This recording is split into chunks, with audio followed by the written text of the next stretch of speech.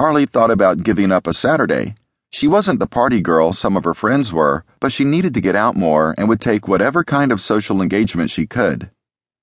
"And you guys will have tons of stuff to sell this year, not just cupcakes and cookies. Steve will be on hand to help out." "Steve?" Harley's heart began beating fast. She had no idea that Steve Forsythe would be involved. "Yeah," Owen said. Harley thought she caught a smirk on the pastor's face. Steve had dated her best friend Shannon for a year before they broke up last summer. They had been the model couple around the church. They both looked like they could be on a poster for a Christian dating service or a church promotional flyer. They were the beautiful people. Until she dumped him for a high-powered attorney.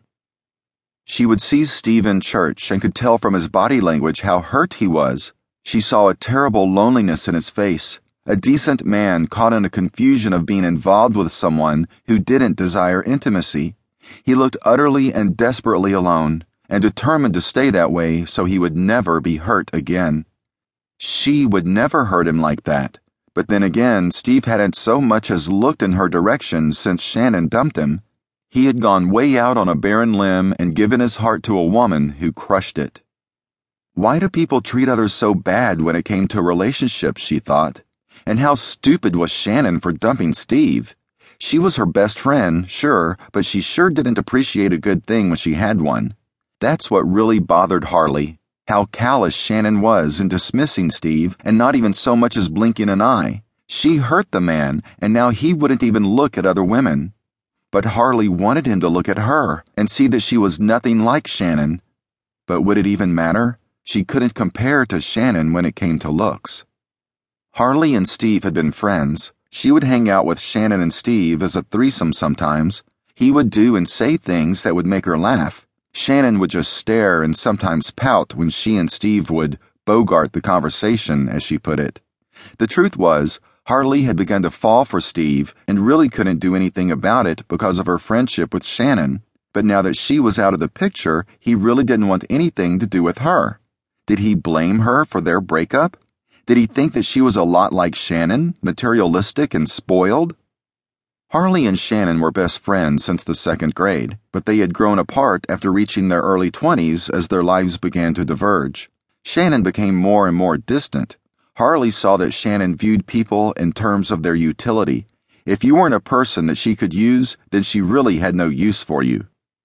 "He'll get over it," Shannon said to Harley after she confronted her about breaking his heart. "Then again, maybe he won't. I've outgrown this place, outgrown this town, outgrown the church, and outgrown Steve." Past conversations like this flooded Harley's head as she drove home. She looked at the time. It would only be 11 hours until she would be side by side with Steve. 4 hours together with her dream man, the guy that made her heart flutter, that made her blush and stare. What was she going to wear? She ripped open her closet and began rifling through her outfits. Blue, green, sexy, or demure? What was his favorite color? Did she ever even ask? Maybe she should dress like Shannon used to. "Don't get your hopes up, girl," she told herself. That voice inside her head that quelled her expectations whenever things were about to get good. But she couldn't help it. Maybe this was God's way of leading them together, at a fundraiser for a missionary trip, no less. Picking out her outfit for tomorrow, Harley started to noodle around on Facebook. She checked out pictures of her, Steve, and Shannon hanging out. Harley stared at the picture of Steve with a long and searching intensity. The photographs brought back memories of his deep voice, the way he smiled and smelled. She took a slow turn around her room, thinking. Then she knelt down in front of her windowsill and caught her own reflection. Her chestnut brown hair softly backlit, she studied her own face. She was pretty, with big brown eyes, a soft snub tip of a nose, and a nice smile. Harley began to pray aloud, something she hadn't done since grade school, her voice small and earnest. She prayed for a chance to win Steve's heart. Just a chance.